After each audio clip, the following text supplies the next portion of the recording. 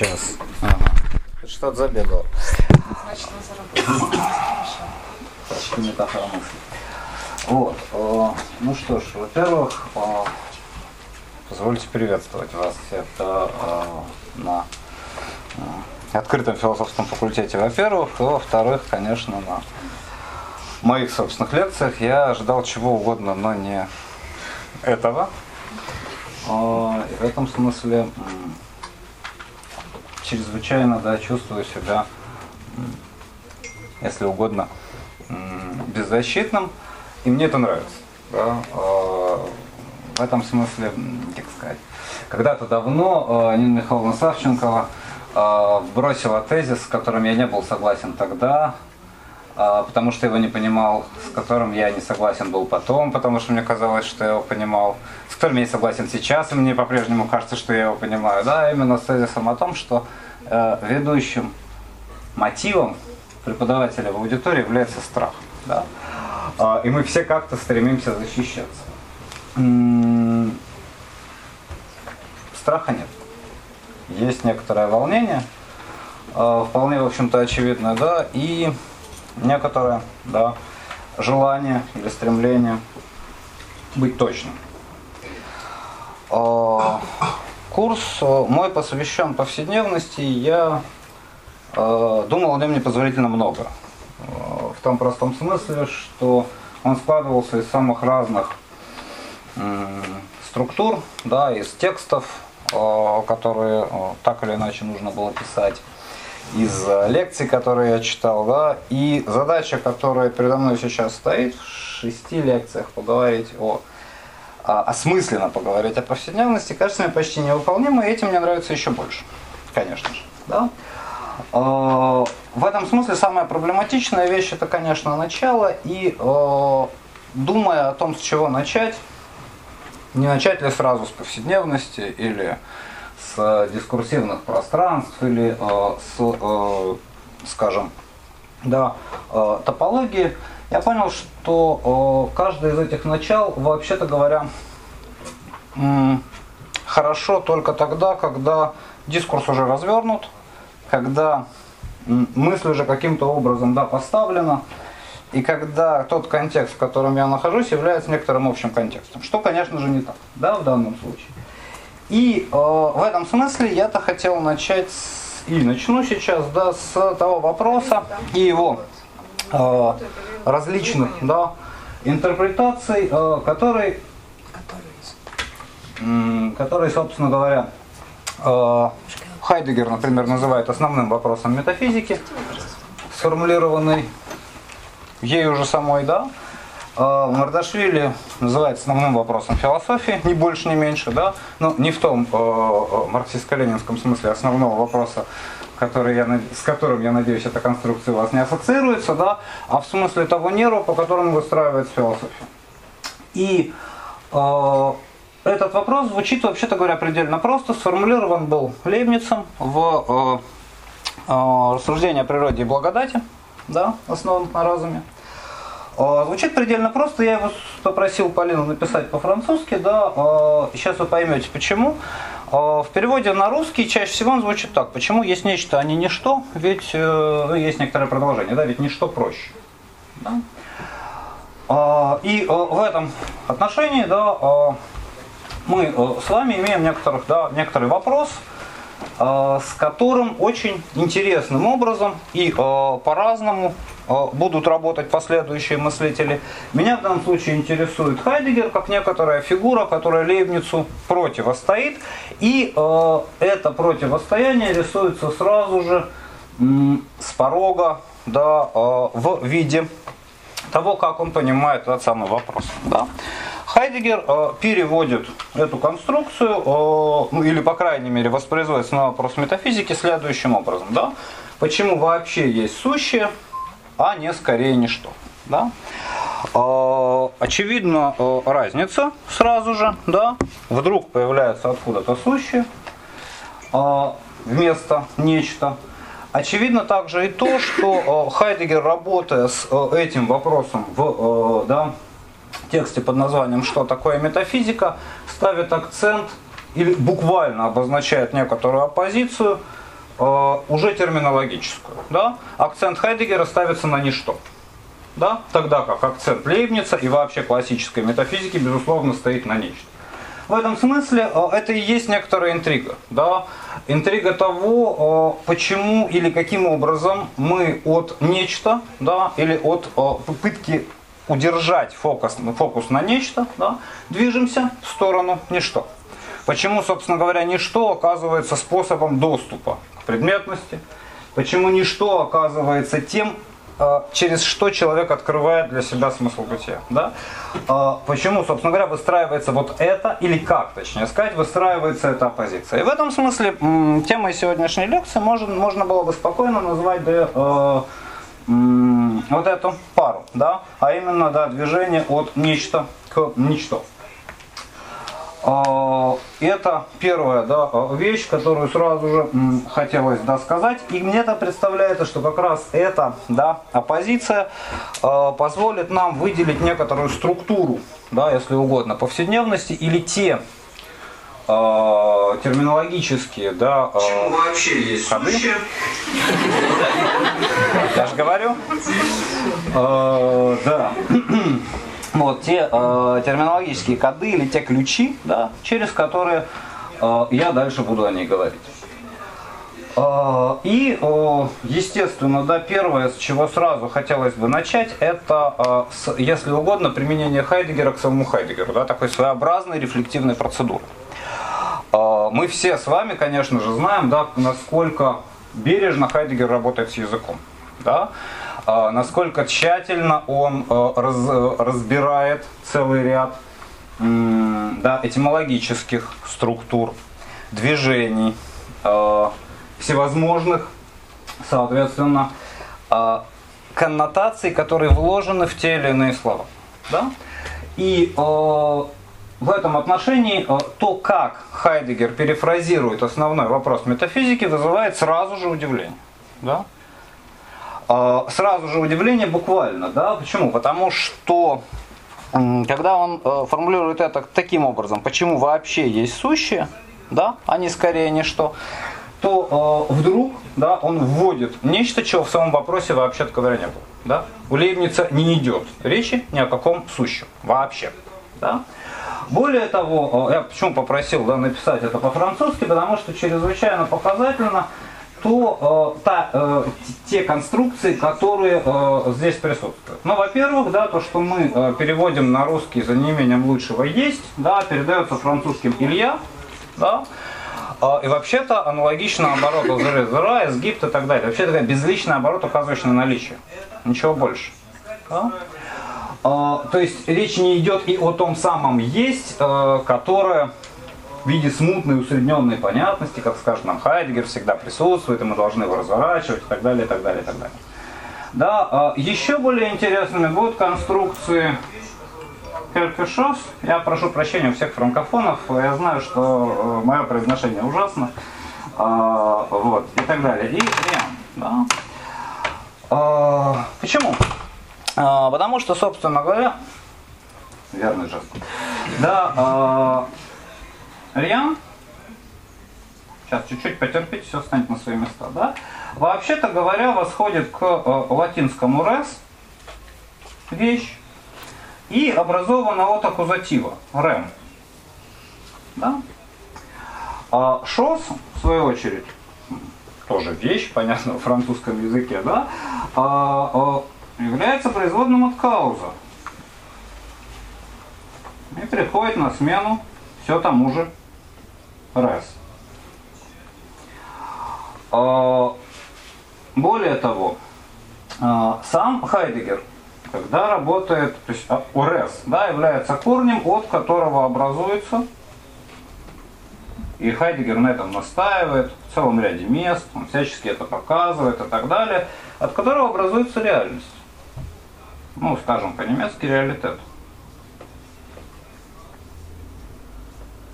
Да? Ну или reality и так далее, да?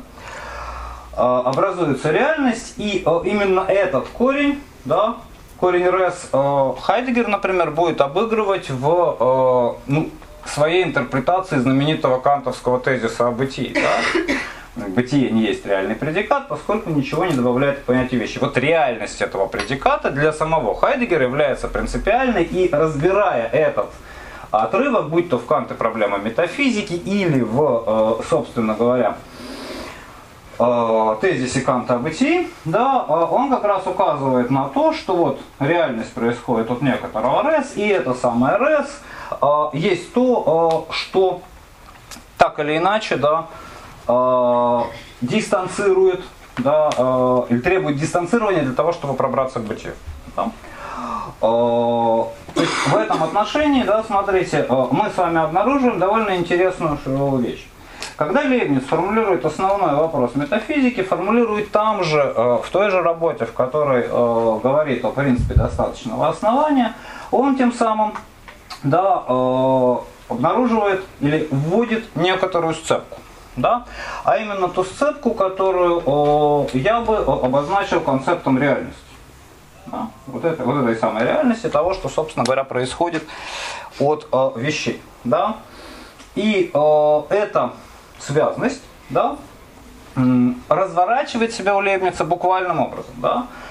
То есть, что мы здесь имеем? Мы здесь имеем некоторую весьма интересную, да, вещь.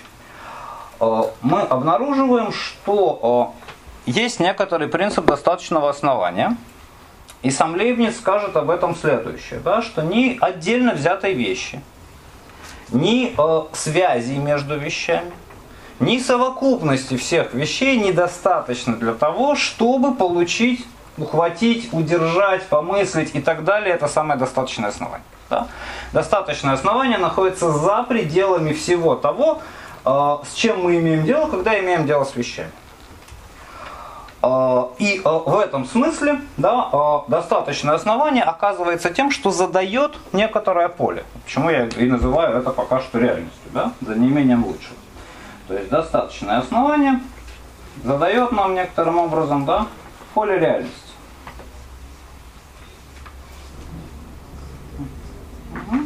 Задает. В этом самом поле, как мы с вами понимаем, да, действует второй великий принцип, да, принцип всеобщей связи. То есть все то, что мы в нем находим, вообще-то говоря, между собой связано. Да? Все то, что мы можем обнаружить в этом заданном, да, достаточном основании поле, оказывается тем, что разворачивает всю реальность как таковую. Да? Чрезвычайно в этом смысле важный момент. Да? Важный момент, на основании которого Лейбниц введет свою знаменитую, да, конструкцию, что если бы мы обладали своим бесконечным мышлением в бесконечное время, нам абсолютно не было бы безразлично, что мыслить, потому что мысля любую, да, вещь, мы бы мыслили всю совокупность реального. Да? И ровно потому, что мы не обладаем бесконечным мышлением в бесконечное время, деваться нам некуда, да, мы вынуждены просматривать связи, вынуждены каким-то образом с этим работать. Да? Соответственно, да, смотрите, на чем в таком случае центрируется, да, Лейбниц? Лейбниц центрируется на том, что у нас есть некоторое поле реальности, которое представляет собой пересечение всевозможных связей. Ну вот, обозначим это так. Да? Пересечение всевозможных связей. Я пользуюсь просто математическим значком, не претендую, разумеется, ни на какое знание теории множеств, например. Да? И в этом самом пересечении мы всякий раз, да, обнаруживаем нечто как разворачивающую себя, еще раз, да, это абсолютно принципиальная вещь, да, разворачивающая себя до всего поля. Да. Вся, собственно говоря, реальность в этом смысле заключена в каждом отдельно взятом нечто. Да. И тогда вопрос Лейбница, да, исходный, будет, собственно говоря, вопросом, в котором можно было бы на место нечто поставить то, что Гуссерль называл объектом естественной установки. Да? В идеях чистой феноменологии, феноменологической философии Гуссерль нам скажет, что объектом естественной установки, самой вот обычной, да, нашей с вами установки, является мир. Да? В этом смысле вопрос о том, почему есть нечто и ничто, есть, вообще-то говоря, вопрос о существовании этого самого мира. Да? И опять же, в том же самом месте, где все это Лейбниц вводит, да, он нам и говорит о том, что да, конечно, мир тварен, да, конечно, мы знаем, кто его сотворил, не очень знаем как, но можем догадываться или некоторым образом его реконструировать. В этом отношении, смотрите, Лейбниц абсолютно точно, здесь очень маленькая доска, поэтому я чуть-чуть буду стирать пока. Вот, а я еще и слишком высокий, извините. Да, Лейбниц, конечно же, центрирует нас на нечто. Да? Это довольно важная история, потому что, смотрите, такого рода центрация задает первую структуру, которая нужна, ну, по крайней мере, мне, для того, чтобы говорить о повседневности. А именно задает герметичность.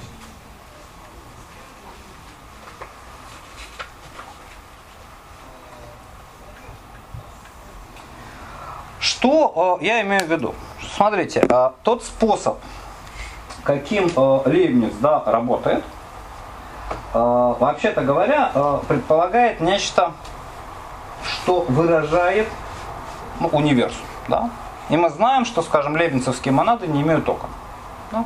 Они не имеют дверей, в них ничего не входит, ничего не выходит. Они в этом смысле обнаруживают герметичность. И эта самая герметичность задает некоторое поле возможностей. Ну или связано с возможностями. Да?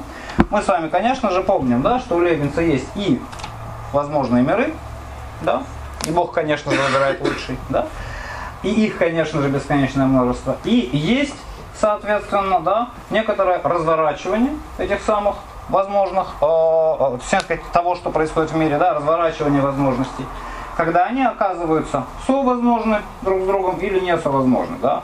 Некоторые возможности предполагают какие-то другие, да, некоторые, наоборот, исключают, будучи реализованными, разумеется.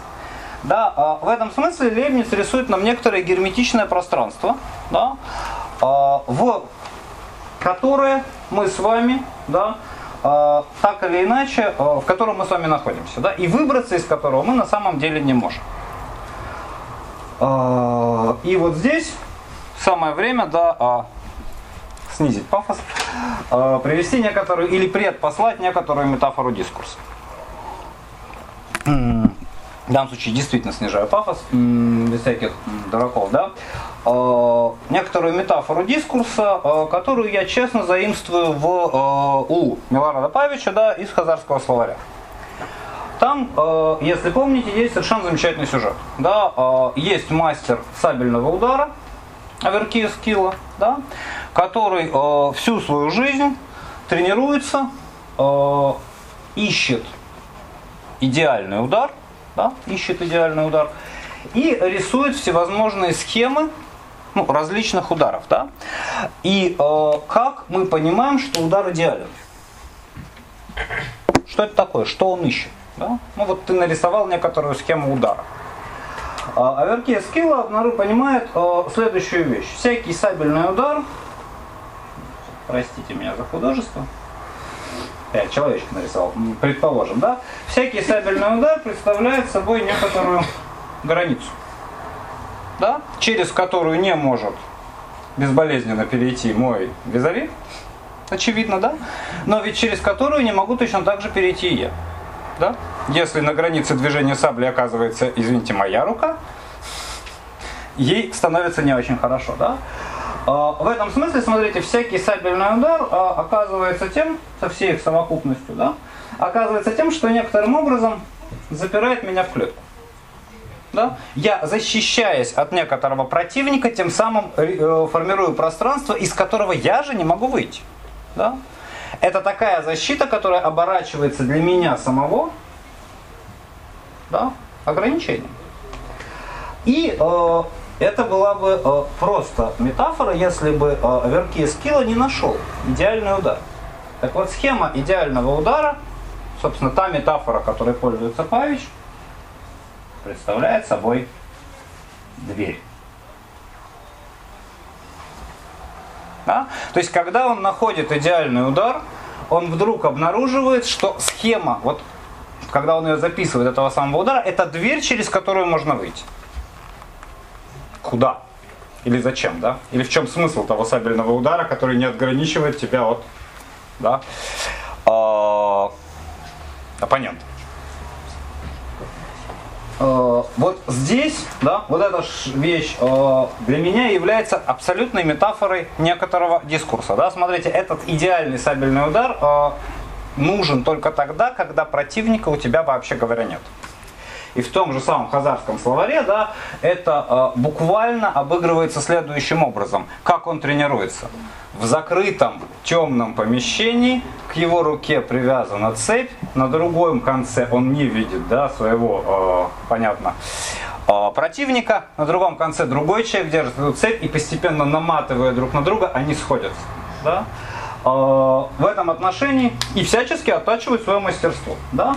В этом отношении вот эта метафора идеального удара, как некоторые двери, то есть как понимание того, что, да, вообще-то говоря, единственным противником себя самому являешься ты сам, веркий скилл, непревзойденный мастер, это и есть метафора предельного дискурса. Да? Собственно говоря, так я лично, если бы говорить метафорически, концептуализировать я это все буду позже и, скорее всего, не сегодня. Да, если говорить метафорически, так я понимаю отличие предельного дискурса от дискурса непредельного. Любой дискурс сам по себе, да, запирает нас в некоторую клетку, отсекая одни возможности и предоставляя другие, подразумевая определенные связи, требуя определенных реакций, жестов и так далее. Да? Предельный дискурс оказывается дискурсом, в котором мы выходим в некоторое принципиально иное пространство. Да?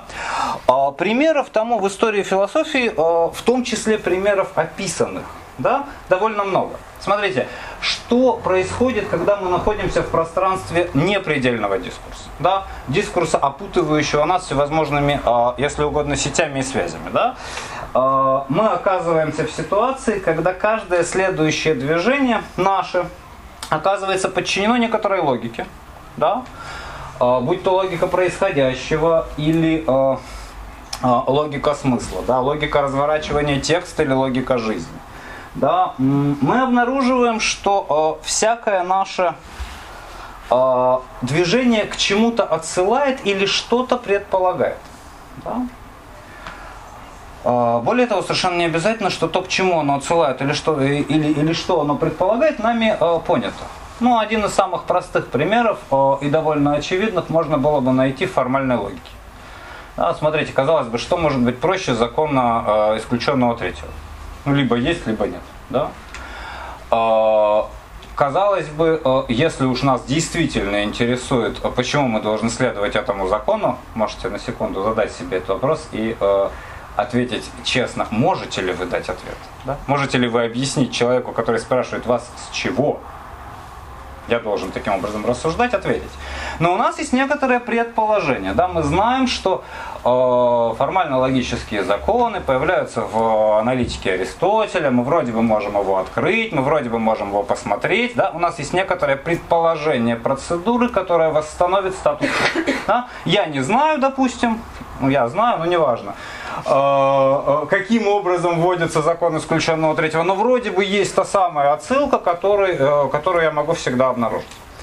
А вот что происходит, да, это и есть тот драматизм, который обнаруживает себя в повседневности. Что происходит, если вместо этой отсылки я на самом деле возьму и открою Аристотеля?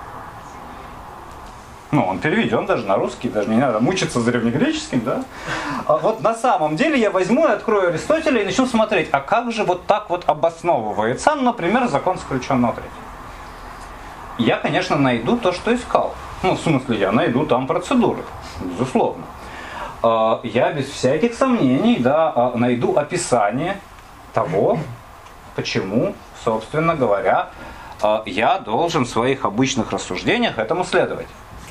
Чего я там не найду? Или точнее сказать, чего я там еще найду такого, что мне начнет очень сильно мешать. Что сделает мое состояние вот этого простейшего умолчания безумно неудобным. Я найду там контекст.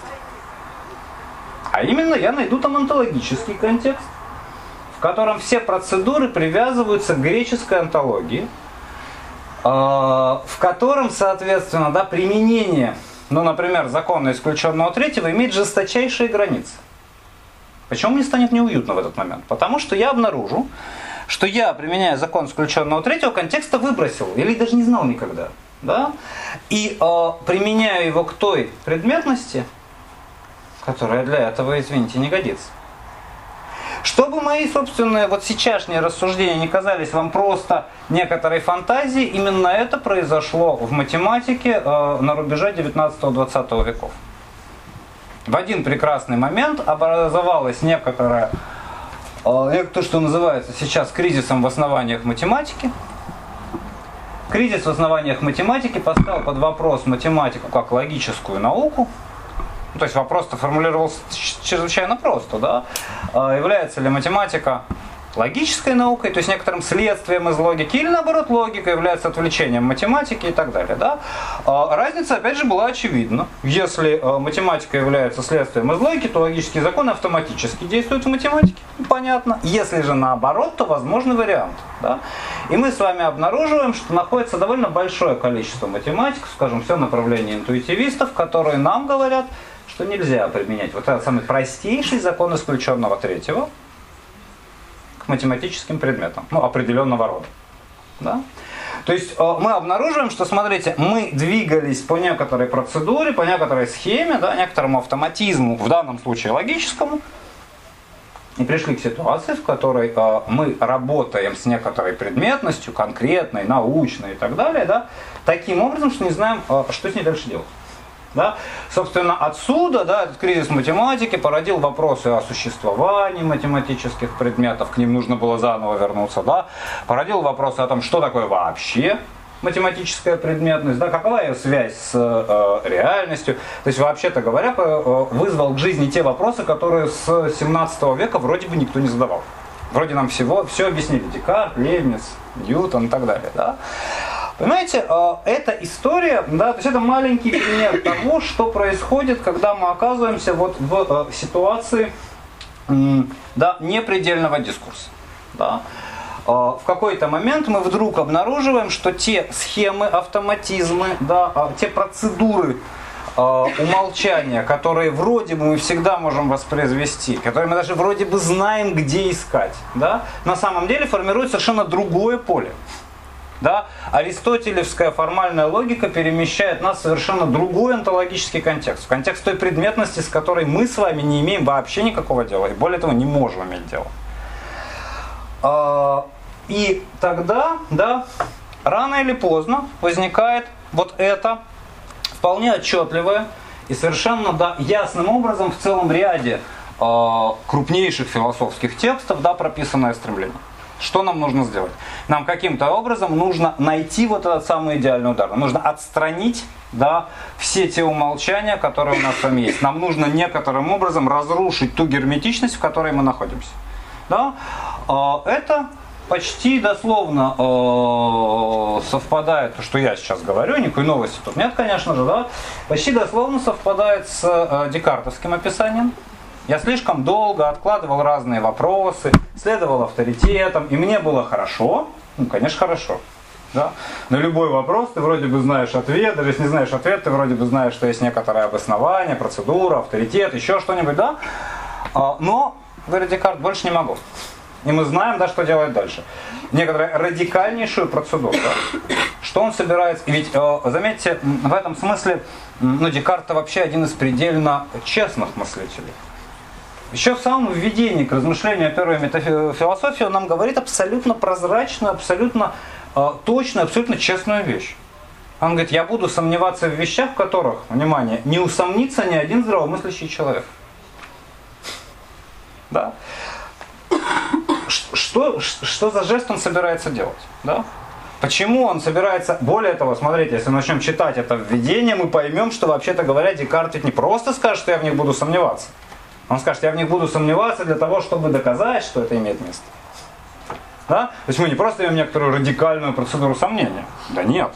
Мы имеем радикальную процедуру сомнения, которая требует или ищет некоторого полного, да, возвращения себе того поля, вот той самой реальности, как ее потом охарактеризует Лейбниц, да, того поля, в котором я нахожусь.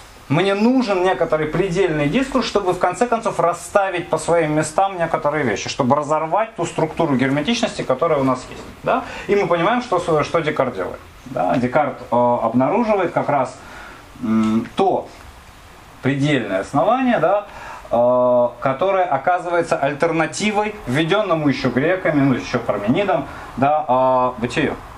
Он обнаруживает некоторую принципиально иную возможность сборки. Да? Сборки вещей, сейчас я на этом остановлюсь, да? Сборки процессов, сборки движений, сборки собственной субъективности. Да? Но эта принципиально иная возможность сборки оказывается доступной только через некоторый радикальный жест, да? Через некоторый поиск того предельного дискурса, да? Который выпустит нас из этой самой клетки, да, описываемых возможностей. В этом смысле, смотрите, нет ничего проще, чем показать смену, да, одних возможностей, да, или одного сцепления возможностей другим. Да. Более того, это сделано, ну, например, Фуко. Да, Мишелем. Фуко в «Словах и вещах» сделано в первых же строчках. Эта книга родилась из смеха. Да, он цитирует нам сад расходящихся тропок и показывает, да, что то сцепление возможностей, которое есть, для нас, вообще-то говоря, немыслимо. Та классификация животных, которую вводит Борхес, ничего кроме смеха вызвать не может. Мы не можем с ней работать. Сюда не подключаются наши структуры, скажем, мышления, сюда не подключаются наши жесты. Ничего, кроме смеха, мы не можем на это ответить. Или в другом месте он же воспроизводит вполне себе реальную европейскую классификацию, табличное изложение, да, Альдраванди, где работает со змеем. И мы вдруг оказываемся в ситуации, в которой, говоря о змее, вполне себе ученый, да, ставит в один ряд геральдические символы и способы размножения, метафорические конструкции и способы изготовления ядов и так далее, и так далее, и так далее. То есть, да, мы обнаруживаем с вами, смотрите, вот эту первую и чрезвычайно важную, в том числе в силу своей очевидности для меня вещь. Да? Так или иначе, в повседневности мы всегда обнаруживаем сборку. И эта сборка всегда представляет собой нечто само собой очевидное. Вещи именно как бы расставлены на свои места. Процессы как бы известны. То, что происходит, как бы понятно в своих реакциях. Да? И в чем драматизм этой ситуации? Да? Всякий раз, пытаясь поставить что-то из этого под вопрос, мы рискуем оказаться в ситуации, в которой мы не знаем настоящих, да, оснований. В которых как раз не то чтобы достаточных оснований для этого, но даже каких-нибудь оснований не обнаруживается. И в этом смысле, смотрите, вот разрыв этой герметичности, да, то есть требование некоторого предельного дискурса, требование, которое есть у Декарта, но есть и у Гуссерля, да, которое фиксируется в философии под видом беспредпосылочности мышления, да, еще одного радикального требования, да, это самое, да, этот самый разрыв герметичности возможен когда? Вот он, или из какой точки мы можем вдруг, в конце концов, из какой точки я это говорю? Ведь я же говорю, да, что имеет место некоторая герметичность, повседневность всегда собрана, структуры всегда согласованы. Откуда я это говорю? Или что дает мне возможность это говорить? И мы это с вами знаем, да? И это первое движение, которое важно удерживать. Что, вообще-то говоря, всякой герметичность, да, противостоит множественность. Зачем я вам рассказываю про Альдраванди и Фуко? Ну, точнее сказать, про то, как Фуко ссылается на Альдраванди, да, а потом Бифона и Линне. Ровно за этим. Да? За тем, что мы вдруг в какой-то момент обнаруживаем принципиально иную возможность сборки предметности. Принципиально иную возможность разворачивания всех тех вещей, которые у нас с вами есть. С одной стороны, да, и с другой стороны мы с вами оказываемся в ситуации, когда нам необходимо осуществлять либо процедуру выбора, кстати говоря, невозможного. Не могу я на самом деле вернуться на позицию 17 века, или на позицию там, древних греков, да? Но в этом отношении мы начинаем искать некоторые основания. Мы понимаем, что есть разные герметичности, и, вероятно, в какой-то из них нахожусь прямо я и прямо сейчас, да? Со всеми вытекающими. И в этом смысле это мое дело, как я с ней буду работать. Ну, если рискну, конечно. Да, это первая характеристика. И этой характеристике странным образом вторит Хайдеггер, что обещал вам, не только нечто, но и ничто. Сейчас мы его нарисуем. Сюда. Да. Странным образом вторит Хайдеггер. Вторит следующим образом. Смотрите, что он нам говорит. В ровно этом месте. Да? Что я всегда, вообще-то говоря, нахожусь посреди сущего. Хайдеггер выражается красиво, метафорично, почти как француз. Я нахожусь посреди сущего. И я сам себя посреди этого сущего не замечаю. И Хайдеггер спрашивает, могу ли я каким-то образом заметить себя посреди этого самого сущего? И ответ его тоже хорошо известен. Да, могу, говорит нам Хайдеггер. Например, в состоянии ужаса. Я дистанцируюсь, да? Ну, это мы с вами знаем. Все те структуры, на которые мы так наивно на самом деле полагаемся в своей повседневной жизни, рушатся при элементарных изменениях до всего чего угодно. От моих психофизических кондиций, загоните меня в состояние ужаса, и от логичного мышления я буду так же далек примерно, как сейчас от нелогичного. Да, поменяйте температуру и давление, нас здесь много, и я начинаю чувствовать, как неизбежно, да, повышается мое собственное напряжение. Да? Я имею в виду исключительно температурные режимы и прочие радости. Да? Я вынужден по-другому концентрироваться. Да? Загоните меня в ситуацию, когда я не могу свободно ходить из одного конца аудитории в другой конец аудитории, и я вдруг обнаружу себя человеком, который должен буквально держать собственный дискурс, чтобы он у него не распался. Да? Все, что угодно, выбрасывает меня из этой самой комфортной повседневности. И вот здесь важнейший момент, который говорит нам Хайдеггер. И я возвращаюсь обратно. Да? Проще говоря, смотрите, состояние ужаса заканчивается чем? Мы начинаем восстанавливать собственные телесные кондиции, да? Начинаем восстанавливать собственные логические структуры, рождается смех. От того, что я вместо того, чтобы спокойненько выйти за дверь, начинаю ее ломать, например. Или переживания. Мы начинаем себя жалеть, объяснять и так далее, и так далее, и так далее. Да? Мы начинаем вписывать то, что вот эту выброшенность из повседневности в саму повседневность. И, конечно, нам это всегда удается. Да? И вот тогда Хайдеггер нам что скажет? А есть ли какой-нибудь способ удержать эту дистанцию? Ну, это-то я могу сделать? Говорит, ну, конечно, могу. Вот для этого мне нужно ничто. А вы как думали? Мне нужно это самое ничто, которое будет для меня раскрывать сущее, которое будет каким-то образом делать много чего. Я весьма скептично отношусь к Хайдеггеру, не в смысле Хайдеггера как такового, а в смысле того, что его описания во многом представляются мне тем, из чего были рождены. Да?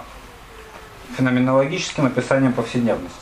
Это задача, которую поставил перед своим ассистентом Мартином Хайдеггером Эдмунд Гуссерль. Да? И в этом смысле я не склонен это романтизировать. Да? Но так или иначе, мне нужно это самое ничто. Зачем? Да? Затем, чтобы удерживать дистанцию по отношению к сущему, внутри которого я оказался, и восстанавливать что? Вот это совсем интересно. Да? Восстанавливать некоторые, присутствие размерность, восстанавливать смысл вопроса о том, с чем я имею дело. Да? То есть, смотрите, смысл вопроса утрачен. Ну, я задаю, если всем массу вопросов, не знаю, по пути сюда я думал, почему мне так страшно? Да? Или почему я себя чувствую так, как если бы не читал последние 20 лет лекций? У меня есть какие-то ответы, да, то есть я, конечно, знаю, почему, потому что некоторый радикальный жест, ты приходишь к открытой аудитории, тебя пишут, все понятно, можно миллион дать ответов, это не то, да, все эти ответы, они помещаются сюда же, в собранные возможности, да, в привычные механизмы движения. Моим ответом, ну если бы я действительно хотел получить на него вопрос, был бы очень простой, да, потому что в данном случае я должен находиться в некоторой предельной ситуации, когда не я говорю, а нечто мной движет, да, а это не гарантировано, вот этого страшно, да. Я не могу гарантировать себе, что у меня получится речь, потому что я веду ее, не я ее веду, да, она меня ведет. И тогда, смотрите, это очень интересная штука, потому что этой самой герметичности противостоит событие. Да? Точно так же, как эта самая герметичность задает, еще ж давайте будем монистами, да, порядок.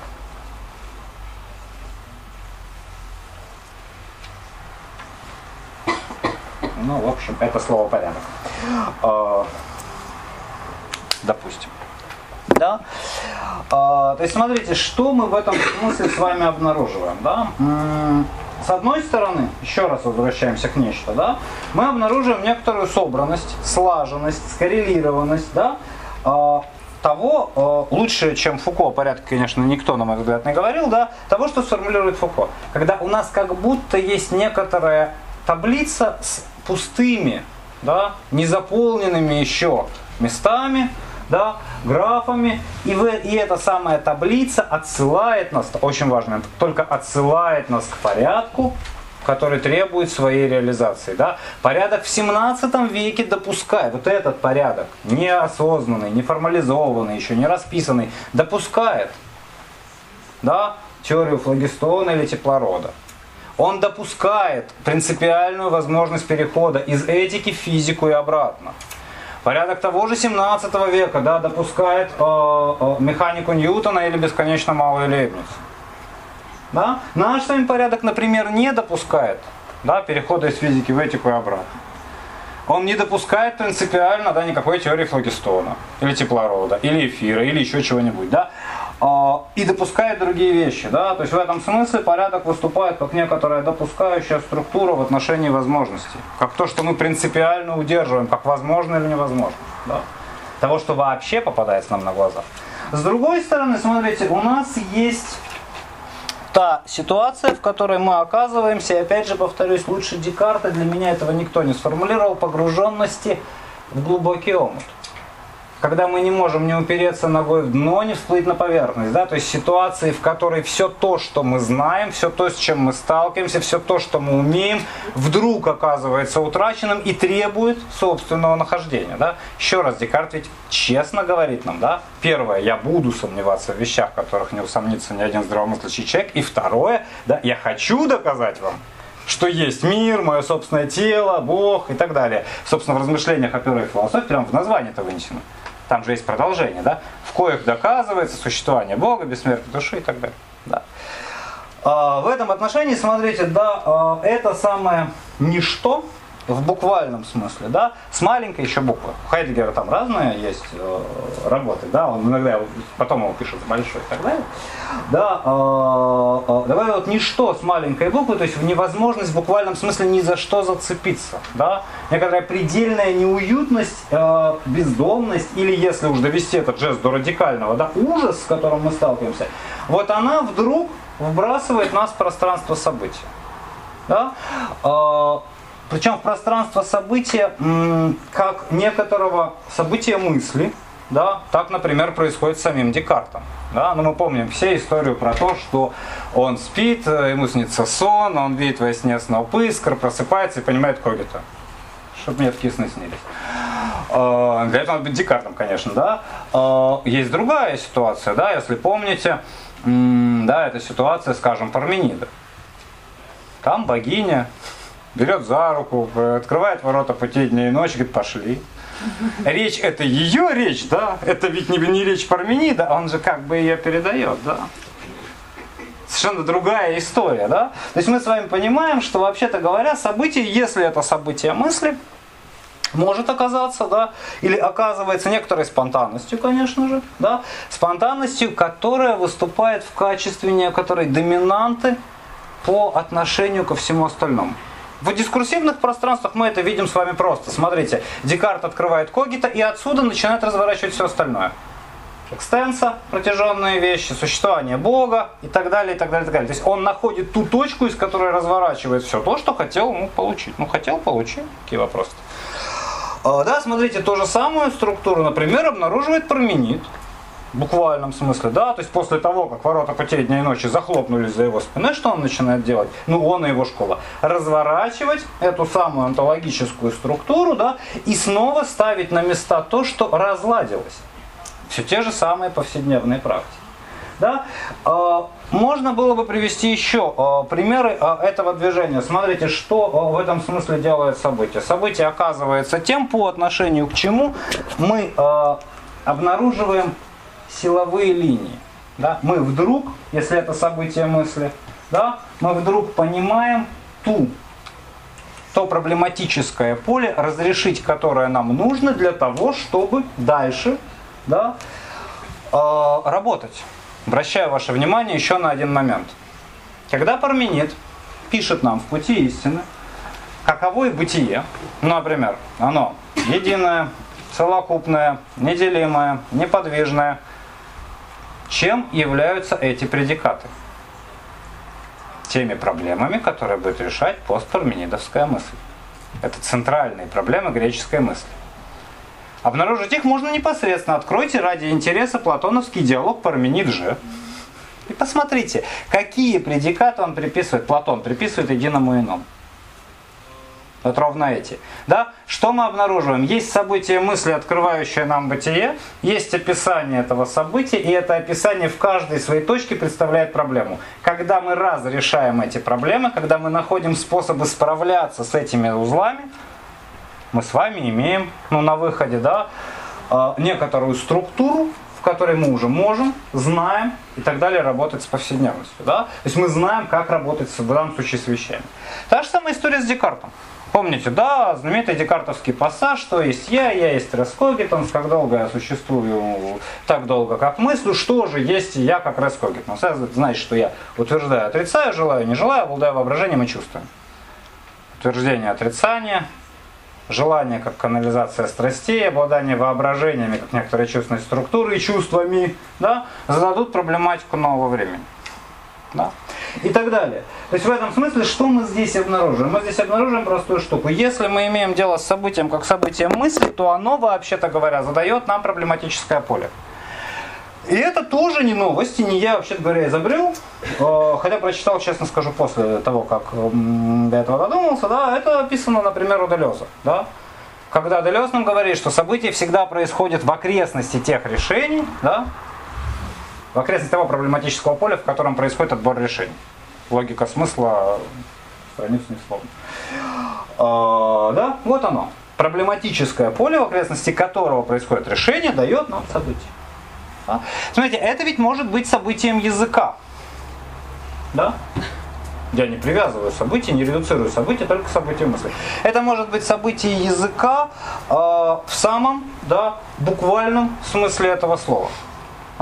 Когда нечто может быть сказано только так и никак иначе. Да? Но есть знаменитая филологическая шутка, мне безумно нравится, что будет, если взять и Евгения Онегина переложить с одного метра на другой. Ну, помните, все начала, да, мой дядя самых честных правил, когда не в шутку за не мог, он уважать себя заставил и так далее, да. Получится примерно следующее. Дядя самых честных правил, он не в шутку за не мог, уважать себя заставил, ну и так далее, да. Вот, совершенно справедливо, да, ничего кроме хохота из этого не рождается. Ну все, распадаются все связи, да, распадаются все структуры смысловые, да, и из там, энциклопедии русской жизни, из какого-то, да, того предмета, с которым, например, работает, ну, для меня лучшей работой, конечно, является работа Лотмана, да, мы получаем некоторую фикцию. Описание того, как молодой повеса приезжает в деревню, и у него что-то там складывается или не складывается. Хорошо, конечно, да. Никакого отношения к литературе уже не имеет. Да? Что мы сделали? Мы всего-навсего, да, поменяли один ритм, ну, метр в данном случае, на другой. И это не переживает, да? Это не переживается, да, в буквальном смысле мысли. Смотрите, почему это важный момент? Еще один, да, почему я говорю о событии как событии языка. Потому что, например, если мы с вами берем возникновения философии, то еще на рубеже 7-6 веков до нашей эры, мы обнаруживаем там фигуры 7 мудрецов. Ну, это понятно, предшествует этому фигуры 7 мудрецов. И среди них есть Пиндар, да? Такой полулегендарный человек, который производит реформу стихосложения. Представляете себе, да? У нас кризис мифологического сознания, все рушится, мы не знаем, как корову делить, а тут стихосложение. Почему? И это тоже очень простая и очень понятная вещь. Потому что ритмическая организация стиха, да, ну, например, гекзаметра, является такой, что она позволяет запоминать, накапливать, передавать, все что угодно. Можете провести дома эксперимент. Приходите домой, открываете Илиаду и читаете 10 минут вслух, но с соблюдением ритмики. Через буквально 10 минут вы обнаружите, что вы все можете выражаться в гекзаметре. Вот она, ритмическая структура. А теперь представьте, что происходит, когда у вас таких ритмических структур несколько. Вы понимаете, да? У вас была структура, в которой вы работали с предметностью. Вы так запоминали, да, вы так хранили знания, вы так их накапливали, вы так с ними работали, да? А теперь она у вас не одна. А у вас по-прежнему есть то, что нужно удерживать, да? Что вам нужно? Вам нужна некоторая реформа поэзии, чтобы собрать заново вот это распавшееся языковое событие. Вам нужно нечто, в чем вы будете удерживать это. Да? И так далее. Да? То есть в этом смысле, смотрите, событие языка окажется событием, которое стягивает на себе, да, стягивает на себе те способы, в которых мы имеем доступ к некоторой предметности. И мы, каждый из вас, знаем это предельно точно. Да? Смотрите, если у меня есть некоторое впечатление, если у меня есть то, что для меня стало значимым, то когда я хочу это передать другому, я начинаю мучительно подбирать слова. Да? И это работает в обе стороны. Если я подберу не то слово, я потеряю доступ к тому, что произошло. И я закрою для другого доступ к этому же происходящему. Да? Тут уже нет возможности заменить на синонимы, сказать по-другому, заменить какой-то конструкцией. Мы ищем единственно возможную формулу. Да? В этом смысле событие языка окажется в буквальном смысле первым, что манифестирует мою собственную субъективность. И это тем важнее, что, например, да, мы с вами знаем, память начинается, то есть память имеет место только тогда, когда освоен язык. Все, что было до этого, подложные воспоминания. Да? Мы с вами понимаем это в буквальном смысле из лакановского жеста. Когда он нам говорит, что язык есть пыточная камера. Конечно, пыточная камера. Когда мне нужно найти тот способ выражения, который только и подходит тому или иному событию. Да? Мы знаем это и в смысле языка как некоторого хранилища. Тот же самый Хайдеггер прекрасно нам покажет, как можно реконструировать смыслы вины, да, из понятия причинности. Ну, казалось бы, да, где вина, где причинность. Это ведь может быть, да, событие, может быть событием жеста. Жеста или в этом смысле возвращения. Да? Но это мы с вами тоже все знаем очень хорошо и очень просто. Да? Я где встречаюсь с предметностью? Вообще-то говоря, нигде. Да? Что делает вот эта самая герметичность повседневности? Она делает только одну вещь. Она страхует меня от встречи с предметностью. Я не вижу куста рябины. Да? Почему? Потому что я точно знаю, что это такое. Я прохожу мимо. Вы можете в этом смысле спросить себя, да, какие деревья видели по пути сюда. Да? Я не вижу лиц, которые идут мне навстречу. Но если что-то экстраординарного не происходит, вот Евгений Витальевич вчера говорил, что он там вот едет на велосипеде. Вот она, слом уже повседневно, на велосипеде едешь. Конечно, внимание включается. Да? Видишь некоторую фигуру, которая обращает на себя внимание чем? Да, некрасиво. Хорошо. Вот стреляйте меня, я не вспомню лица тех людей, на которых я шел сюда. Ваш-то я запомню, да, понятно почему. Для меня это событие. А вот тех, нет. Замечаю ли я предметы? Где, или точнее сказать, где я имею с ними дело? Ну, понятно, мы имеем с этим дело буквально в искусстве. Скажем, когда я смотрю на красные виноградники Ван Гога, я вижу красные виноградники. Вот тут да. Это ведь не равносильно. Ты можешь взять меня и перетащить в это же место и сказать, вот, смотри. Ты стоишь там же, где стоял Ван Гог, вот видишь, не вижу я ничего. Не могу я там ничего видеть, да? Почему? Потому что я не Ван Гог, да? Но ты не Байрон. Это замечательная совершенно формула, да, как вы хотели. Да, я могу это обнаружить у Марины Ивановны, да, помните? Совершенно фантастическая штука, Цветаева, я имею в виду, да? Тоска по родине. А в конце, да, но если по дороге куст встает, особенно рябина, и вдруг, ну, наконец-то мы встретились с рябиной, да? Нет, я могу не обязательно делать это в искусстве, конечно же, да. Если у вас есть дома любимая чашка, вы знаете, что происходит, когда гость берет ее. Да? Вот смотрите, да, в этом смысле, что мы обнаружим? Да, некоторое событие жеста. Да? А теперь представьте, что к вам пришел гость, взял ее, и вы этому рады. Вы понимаете, да, что у вас автоматически есть то, что вас с ним связывает. Все. Другая структура, да? В этом смысле жест может быть предельно точен, да? Не менее точен, чем язык. И не менее точен, чем мысль, да? И тогда смотрите, что мы с вами здесь обнаруживаем, да? Всякий раз это самое событие дает мне некоторый доступ, да? К чему?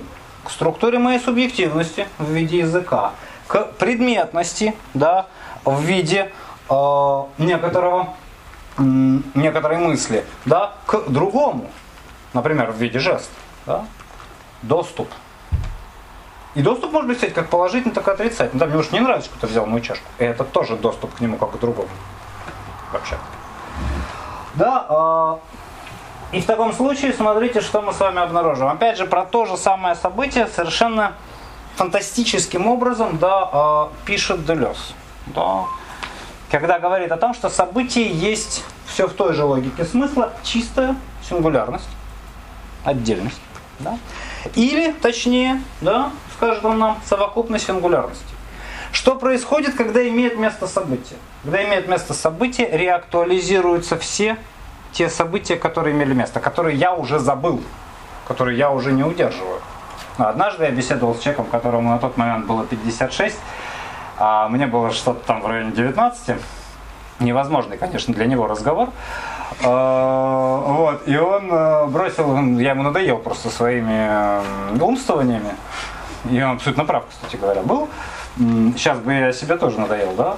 Он бросил такой фразу, говорит: знаешь, Илья, вот в 56 влюбляешься так же, как в 8. И вот когда ты это поймешь, ну и дальше там следовало, что со мной произойдет, да? Это не важно. Произошло ли даже со мной это или нет, тоже не важно, да? Важна вот эта штука, да? Смотрите, есть некоторое событие, которое вдруг оказывается не просто самостоятельным, отдельно взятым событием. Оно оказывается тем, что стягивает, реактуализирует, напоминает о других событиях или даже обнаруживает, что для меня нечто событием стало. Да? Я мог это не заметить, я мог пролететь мимо. Так же, как пролетаю мимо людей на улице. Но, если уж, то тогда мы обнаруживаем это. Смотрите, событие запускает для нас некоторую серию, да, некоторую совокупность. И вот это довольно важная история. Почему? Потому что, смотрите, когда события запускаются в некоторую серию, запускают некоторую серию или совокупность, что происходит, когда я вспоминаю эти события, которые имели место? Когда я обнаруживаю, спасибо, вдруг, что нечто было событием, но тогда мной так не осознавалось. Да? Когда я в этом смысле обращаюсь к некоторому, как мне кажется, прошлому. Происходит, вообще-то говоря, пересборка, переосмысление, переопределение самого события. Но это мы с вами тоже хорошо знаем. Если я вспомнил нечто один раз, второй, третий, пятый, десятый, да, вот если я первое воспоминание записал, а потом воспроизвел десятое, да, то может оказаться, что помню нечто странным образом, да, скажем так, да, или если мы с вами слышим одну и ту же историю, да, от разных людей. Да? Мы с вами понимаем простую вещь, да, смотрите, всякое обращение к событию никогда не является ведь возвращением события, да. Оно является тем, что заново, да, сверяет некоторый камертон, которым оно было, да, со мной самим. Я-то изменился. Да? И эта сверка, вообще-то говоря, показывает мне меня же самого. Да? Скажем, я могу... мне может стать безумно грустно от того, что то, что раньше меня вдохновляло, вдруг перестает вдохновлять. Да? Или наоборот, я вдруг могу обнаружить, что я вижу сейчас смысл, которого не видел до этого. Со мной нечто может происходить. Но в этом смысле, смотрите, вся эта серия событий оказывается тем, что имеет два вектора. Да? Один вектор — это, собственно, удержание. Интересно, как ногами буду писать. А второй вектор — это тиражирование. Причем и тот, и другой векторы, вообще-то говоря, являются тем, что можно было бы с полным правом отнести к склонности. Но смотрите, если я один раз, да, совершил некоторое движение, после которого нечто со мной произошло, ну, скажем, вышел из дома, да, и пошел по определенной траектории, да, и вдруг увидел, сейчас я пытаюсь вспомнить, что конкретно я увидел, дом, да, который так или иначе, да, вдруг выдернул, да, поменял для меня пространство города. Что я делаю на следующий день? Собираюсь гулять. Я собираюсь идти по той же траектории. Я делаю заведомую глупость вообще-то, да? Так нельзя ничего получить. Я не увижу второй раз дом, второй раз город для меня не развернется. Нет, я не переживу всего того, что я хотел бы пережить. Но это моя естественная склонность. Я как бы научаюсь определенному движению, да? Как я научаюсь, научился когда-то ручку держать, пусть и неправильно, да? Я держу ее так же до сих пор. Да? Вторая вещь, да, смотрите, это то, что неизбежно возникает из вот этого, из этой ситуации, да? Когда я прошел по тому же пути, я встретил тот же самое место, вроде бы, да? Я честно попытался притянуть к себе то состояние, в котором я был, и обнаружил, что все пропало. Да? Или нечто иное. Да? Что я в таком случае начинаю делать? Да? Я начинаю искать способы возвращения, способы удержания. Да, я начинаю искать те структуры, которые дадут мне доступ уже к событию. Да? Уже что-то не работает. Хочется, чтобы работало, да? И в этом отношении, смотрите, вот эта запускаемая серия, да, обнаруживает некоторую сетку, конечно же, да, тех вещей, ассоциаций, переходов, которые, да, я всячески хочу удержать, я всячески хочу каким-то образом реактуализировать. Но чем больше я пытаюсь это делать, тем, вообще-то говоря, дальше я от этого смысла. Да? То есть тем больше я тиражирую нечто, да? Тем больше я оказываюсь тем, кто устанавливает порядок. Вот что я делаю по сути.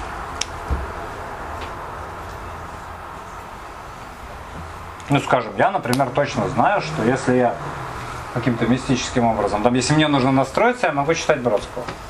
Или совсем радикальный, да, жест — это слушать токкату и фугу Баха, ре минор. Да? Но я точно совершенно знаю, как реагирует мой позвоночник на эти звуки.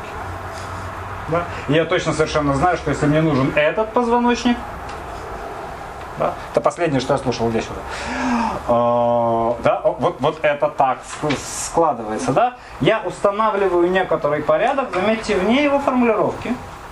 Да? Вне его описания и так далее, и так далее, и так далее.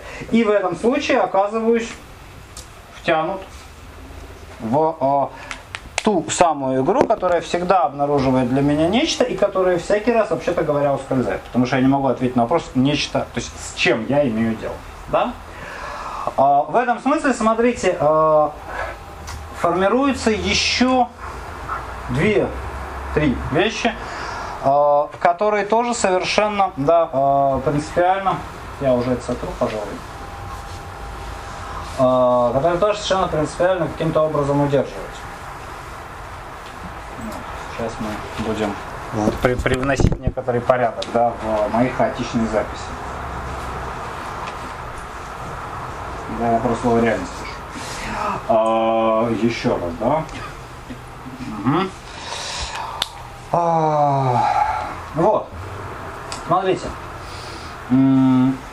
еще 3 вещи, которые будут связаны, да, с повседневностью ее практики. Понятно, что сегодня я пытаюсь просто расставить фигуры на шахматной доске, не более того. Да, помимо герметичности, да, или, точнее сказать, вместе с герметичностью, да, вместе с этими бесконечными, да, вещами, у меня есть ряды, как сказала однажды, я бесконечно за это благодарен, Юлия Орлова, иного и иного. И вот это, сейчас я объясню, что она имела в виду, одна из лучших формул, которую я вообще слышал за всю свою жизнь, да. Смотрите, это та фигура реакции, рассуждения, действия, которая у нас с вами есть. Да? В русском языке она могла бы соответствовать фигуре с одной стороны и с другой стороны. Да? Это то, обо что разбивается всякий раз событийность. Но смотрите, допустим, у меня есть некоторое нравственное чувство, да? Которое требует от меня признания того или иного поступка невозможным. Да? Это не должное. Что в этот момент происходит? Да? В этот момент происходит буквально следующее. Одно, это самое нравственное чувство претендует на всеобщность. Да? Я требую признания от другого. Да? Я хочу, чтобы это было признано. И он мне говорит, понимаешь, вот с одной стороны это, конечно, подлость, а с другой стороны... И начинает работать. Да? Что он может делать? Этот самый мифический другой. Да? Вбрасывать обстоятельства, механизмы объяснения, еще какие-то психосоматические структуры, да, и так далее, и так далее, и так далее. Что он будет делать? Из очевидности моего нравственного чувства он будет трансформировать ее в некоторую рассудочную, вполне себе очевидную структуру. Да? То же самое может обнаруживаться в, например, искусстве. Как-то Познер, Владимир Владимирович, объяснял, почему он пойдет смотреть на черный квадрат Малевича. Мне кажется, это парадигматическое объяснение. Объяснял это так. Ну, я почти дословно, то есть очень-очень близко к тексту. Он говорит, ну, говорит, понимаете, я не люблю Малевича. Отлично. И черный квадрат меня вообще бесит. Шикарно. Но есть такая ситуация, когда ты идешь встречаться с человеком, даже если он тебе не нравится, просто потому что не встретиться будет не вполне удобно. И я пойду вот смотреть на черный квадрат ровно поэтому. Потом он добавляет, говорит, нет, вообще-то я читал про, извините, философию черного квадрата, не знаю, что он имел в виду, честно, да, я знаю все эти рассуждения и так далее, и так далее, и так далее. Смотрите, что нам показывает Познер? Познер нам показывает, ну, гениальное просто такое парадигматическое объяснение, да, а у меня есть впечатление, мне нечто не нравится, да, мне нечто не близко. Это может быть, господи. Нет ничего хуже, да, ситуации, в которой каждый поэт это твой поэт, так не бывает, да, или каждое произведение искусства это твое произведение искусства, так тоже не бывает, да. Ну, это значит только одно, что человек идиот, на самом деле, да, но не твое, да.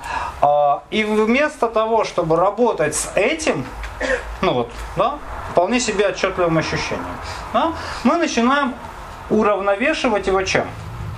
Объяснениями, истолкованиями, интерпретациями, ну, много умных вещей написано про черный квадрат Малевича, наверное. Может быть, даже очень много. Какая разница, да? Что мы начинаем делать в этом смысле? Мы начинаем как бы свое собственное впечатление размывать, трансформировать, подгонять под определенные, ну, в этом смысле, да, концептуальные штуки. И подгонка под эти концептуальные штуки требует от нас пойти куда-то. Да? Может быть такое. В этом смысле, смотрите, что я хочу сказать, говоря о наличии некоторого ряда иного и иного. Что всякий раз, когда мы сталкиваемся с чем-то в повседневности, мы оказываемся в ситуации, в которой то, что у нас с вами есть, может быть легко оспорено, переименовано, каким-то образом убрано из собственной определенности. Ну, например, да, смотрите, есть... Уважаю эту шутку Шрёдингера, да, шутка Шрёдингера. Почему физик не способен объяснить, от чего прыгает лягушка? Потому что для него нет такого объекта. Это абсолютно гениальная шутка, да? Для него нет такого объекта. Но в этом смысле, что делаю я, когда сижу и рассматриваю лягушку с физической точки зрения? Я ее переименовываю. Вместо непосредственной лягушки, да, я говорю, вот есть объект, движущийся по такой-то траектории, с таким-то импульсом, в такое-то время, ну и так далее, и так далее, и так далее. Что я делаю, если я говорю о лягушке как биолог? Для биолога есть такой объект, не вопрос. Я говорю, он относится к такому-то классу, царству, разряду, виду, подвиду и так далее. Что я делаю с лягушкой? Я ее переименовываю. Да? Я начинаю говорить о том, что так нет, ну вот лягушка есть то-то. Да? Такое-то, хладнокровное, с таким-то строением скелета, ну и так далее, так далее, так далее. Если я рассматриваю лягушку как искусствовед, самое, мне кажется, феерическое рассмотрение лягушки, я что делаю? Я опять ее переименовываю. Я говорю, лягушка в литературе, в живописи, в воображении. А как Лакан говорит о лягушке, боже ж ты мой, да? Что я все время делаю? Я все время занимаюсь некоторым переименованием. Но обращаю ваше внимание на одну совершенно замечательную вещь. Смотрите. Я как биолог говорю, лягушка есть то-то. Есть же биологическое определение лягушки, конкретный там и так далее. Я знаю, что просто лягушки нет, там есть много видов, так далее. Это не важно. Да. Я как физик говорю, такой-то объект есть то-то. Да? Я как искусствовед говорю. Лягушка. Есть, ну такая вот. Ну, как-то вот так. У меня почти получилось лягушку нарисовать. Вы что, это героизм моей воли. Теперь, внимание, вопрос.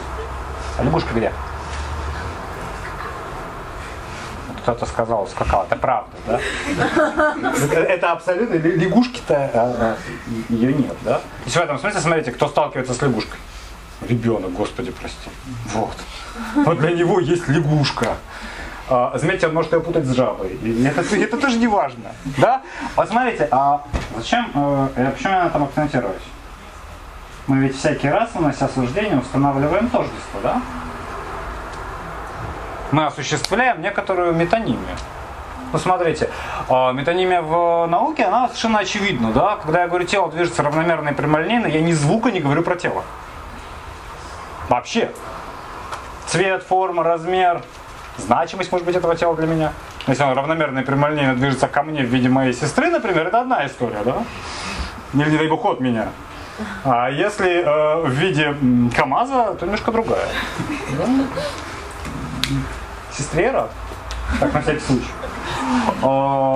Привет, кстати, Пламена, да? Что мы делаем, да? Мы нечто переименовываем и утрачиваем в фокусе. Смотрите, когда я говорю тело движется равномерно и прямолинейно, я не имею дела с телом. Да? Когда я говорю пишу какую-нибудь формулу, я пишу формулу кинетической энергии. Я не имею дела ни с каким предметом. Да? Что мы обнаруживаем? Мы обнаруживаем сеть связей. Разных. Да? Я могу объяснить одним образом, вторым, третьим. И эта самая сеть связей, что мне задаст? Вот это первое отличие, которое, собственно говоря, это то, что маркирует разрыв между классической и неклассической рациональностью. Лейбниц бы сказал, что эта самая сеть связей и задаст мне объект. То есть лягушка и есть все, что я про нее могу сказать. Да? То есть, что принципиально все то, что я узнаю, как физик, биолог, химик или даже, прости господи, искусствовед, это все может быть соединено в одной лягушке. Да? Принцип в этом смысле всеобщей связи оказывается тем, что позволяет мне всякий раз утверждать существование предмета. Я имею дело с нечто. И поскольку объектом естественной установки является мир, я всегда имею дело с миром. А на что указывает нам Хайдеггер? Вместе с последующей французской мыслью. Вот отсюда возникает ничто, да? Я не имею дела ни с чем, кроме пользы. Ну, знаменитая густерлевская штука, да? Наука делает мир полезным, но не делает его понятным. Я не имею дела с объектом, я не имею дела с предметом, я не имею дела с бытием, я не имею дела с своей собственной субъективностью. Я имею дело с некоторыми автоматизмами действий. Вот это и есть ряды иного и иного. всякий раз я могу подменить объект. Я могу сказать, что, ну, с точки зрения биологии, лягушка есть тот. Я подменил объект. И эта подмена, заметьте, обратно ведь уже не возвращается. Да? Ну, то есть, после того, как я... И это, кстати, абсолютно точная вещь. В очередной раз сошлюсь на любовницу французского лейтенанта Фауса. Да? Это абсолютно точная вещь, опять же, вшитая в структуру нашего с вами, если угодно, сознания. Смотрите, а именно невозможность обратного хода рефлексии. Помните финал любовницы французского лейтенанта? Да? Фаус приходит и говорит нам: ребят, логика произведения допускает два финала. Два. И я, Джон Фаус, не знаю, какой из них выбрать. Но, смотрите, фантастическая игра, да, включение читателя, да, в некоторые обороты, одновременно исключение читателя. Он говорит: я могу выписать оба. Логично, казалось бы, да? Но я знаю, что тот, который я напишу первым, да, будет звучать не так, как последний. И это правда. Мы так устроены. Я, говорит Фаус, вроде бы включение читателя, да, ничего не могу сделать, кроме как подбросить монетку. Отлично. А ты, читатель, можешь читать, как тебе заблагорассудится. Уже вранье. Не могу я читать, как заблагорассудится, да? Я же не знаю, какие финалы, да? Но дело не в этом, да? Смотрите, вроде бы меня как читателя включили, мне предоставили возможность, да, нечто сделать, а потом я это дело прочитываю. Вот я идиот, я прочитал в том порядке, в котором не написано. И понимаю, что я глубоко разочарован. Но я не могу вернуться к состоянию и сказать: подожди, сейчас я поменяю местами, да, финал, и мне будет классно. Рефлексия не знает обратного хода, да? После того, как я разложил тот или иной объект в бесконечную серию рядов, мне, чтобы собрать его, нужно событие. Ну понятно. Одуванчик мне может вернуть только Анна Андреевна Ахматова. Сам я к нему доступа иметь не буду.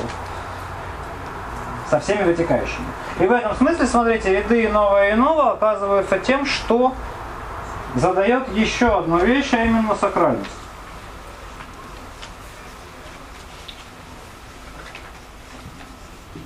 Об этом мы в следующий раз будем говорить, конечно же. Да? Почему?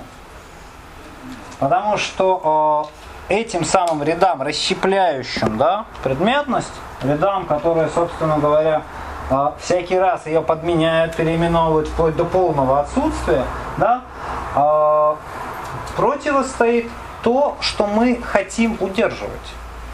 Собственно, событие есть первая манифестация сакрального, да?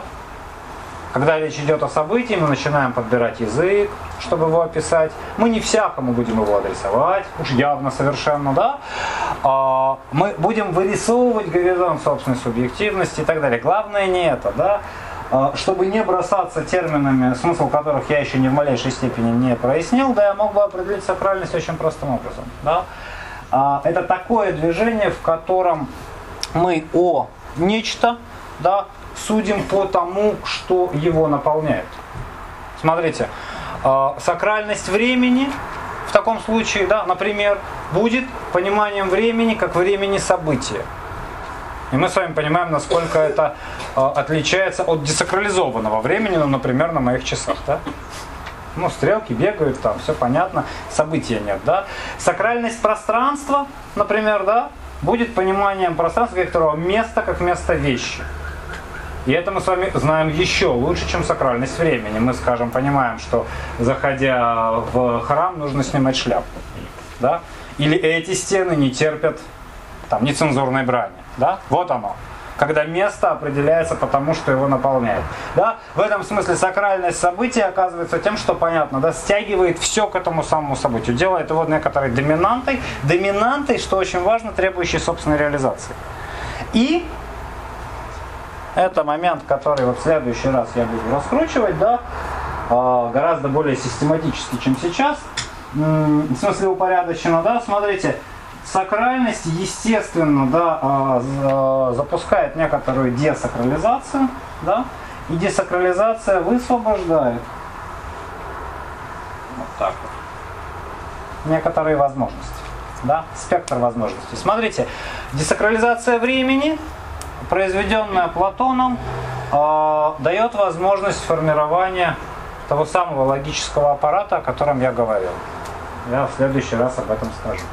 Десакрализация места, гораздо более близкая к нам история, через принцип усреднения, да, то есть через указание на то, что законы природы во всех точках действуют одинаково, дает нам возможность формирования эмпирических критериев истинности. Да, и так далее, и так далее, и так далее. Да, смотрите, десакрализация с одной стороны, да, обнаруживает некоторый или дополняет порядок возможностей, с другой стороны, да, собственно говоря, ведет к утрате содержания. В чем разница между сакральным, еще сакральным временем у Платона и уже десакрализованным временем у Аристотеля? Аристотель последовательнейший же ученик Платона, на мой взгляд, да? В одной простой штуке, да, смотрите, Платон, работая с еще сакральным временем, то есть еще только производя процедуру десакрализации, вынужден удерживать смыслы и их различать. И это непосредственно обнаруживает себя везде, в любом тексте Платона. Нечто, становясь старше, не становится ли моложе? Да, конечно. Да? И когда мы это читаем, в этом месте говорим, в каком смысле? Как так может быть, да? Оно не стыкуется. Смотрите, Аристотель уже не разбирается в этом отношении с развлечением смыслов. Он вводит процедуры. И процедура вводится элементарно. В разных отношениях все. Нечто, становясь старше, становится моложе. В разных отношениях, да. Берем отношение пропорции, ну понятно, пропорциональные вещи уменьшаются. Берем отношение реального течения времени, нет. Да? В этом смысле, смотрите, пятая, например, книга Аристотеля, она совершенно шикарна, да? Она вся строится на этом. О сущем говорится в стольких-то смыслах. О причинности в таких-то смыслах. О необходимости. Что он нам предлагает? Он нам предлагает просто-напросто взять в этом смысле и различить все то, что существовало в некотором одном пространстве. Да, переход от сакрального к десакрализованному есть дифференциация. Да? Вместо стянутости в одном месте, да, в одно время некоторого происходящего, мы имеем дифференциацию, которая нам необходима. Никаких вопросов нет для того, чтобы вообще работать с этим нечто. И в таком случае, да, у меня остается 10 минут, как это не печально, но всегда сопутствует всем моим вещам, да. Мне всегда не хватает времени. Видимо, оно мстит мне за то, что я про него знаю. Да, еще две вещи я успею все-таки сказать. Да? Смотрите, что в таком случае, или как, в каком фокусе может быть собрана повседневность, которая есть чередование рядов иного и иного, которая содержит в себе порядки сакрального, то есть притяжение, отталкивание, взгляда и так далее, которая обладает герметичностью собственных теоретических конструктов, да? Которая, собственно говоря, всякий раз, да, осуществляет некоторый переход от нечто к ничто. И никогда обратно. Да? Фокус, в котором может быть сведена, да, и фокусов, в которых могут быть сведены эти три вещи, я лично обнаруживаю два. Это, собственно говоря, миф и реальность. Или, точнее сказать, миф как реальность. Собственно, да, в следующий раз, говоря о процессах сакрализации и десакрализации, которые имеют место, да, целью это будет то, что я могу заявить прямо сейчас. Показать некоторый миф как реальность здесь и теперь присутствующий. Да? Непосредственно проявленную и так далее. Да? Но, тем не менее, да, сейчас я могу сказать только то, что это, ну что, смешно сказать, на мой взгляд, потому что это мой курс и моя речь, да? Это же моя позиция. И тем не менее хочется, да, как-то вот это отдельно обозначить, да, что, собственно говоря, миф как реальность, или миф и реальность, они могут распадаться, эта связка может распадаться, да, оказывается фокусом, в которых собираются чередующиеся ряды, сакральность и герметичность. Тех процессов, которые у нас с вами есть.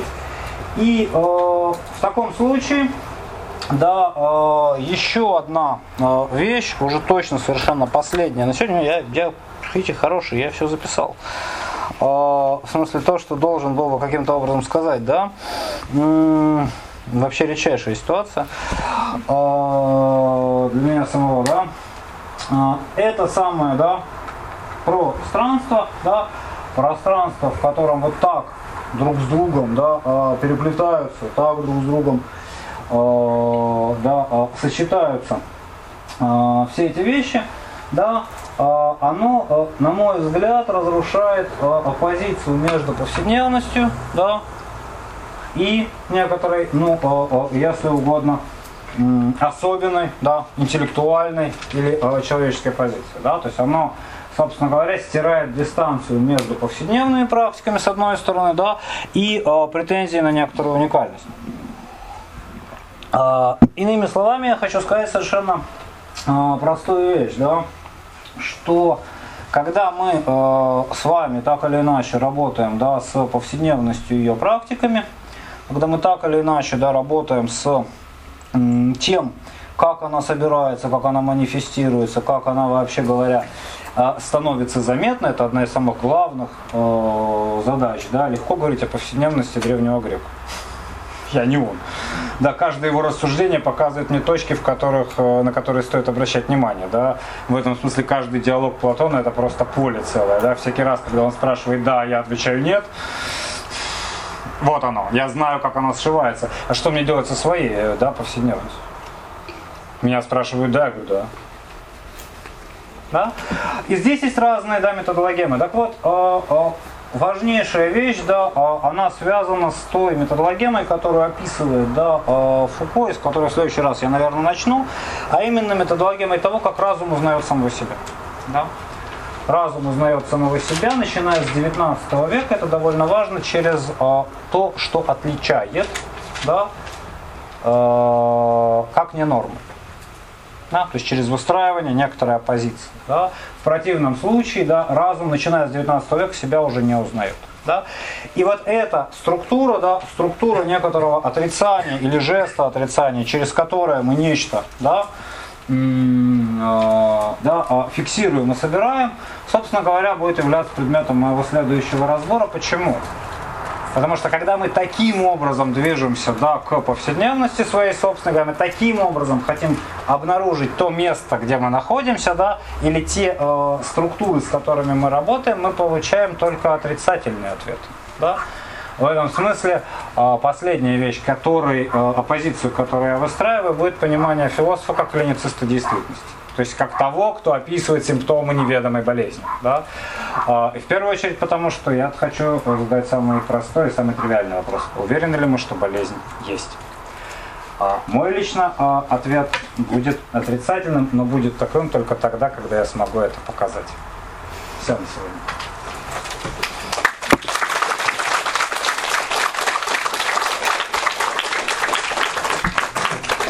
Если есть вопросы, то мы сейчас должны здесь аудиторию освобождать, но я никуда не убегаю, благо мне бы это и не удалось, да?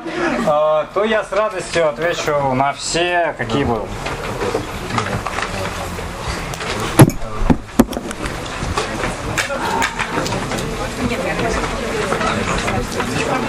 Полина, это безумие стирать, да? Можете попросить ему досмотреть, как-то не хорошо.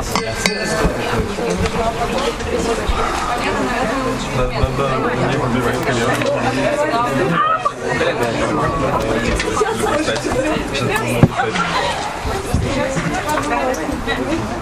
сердце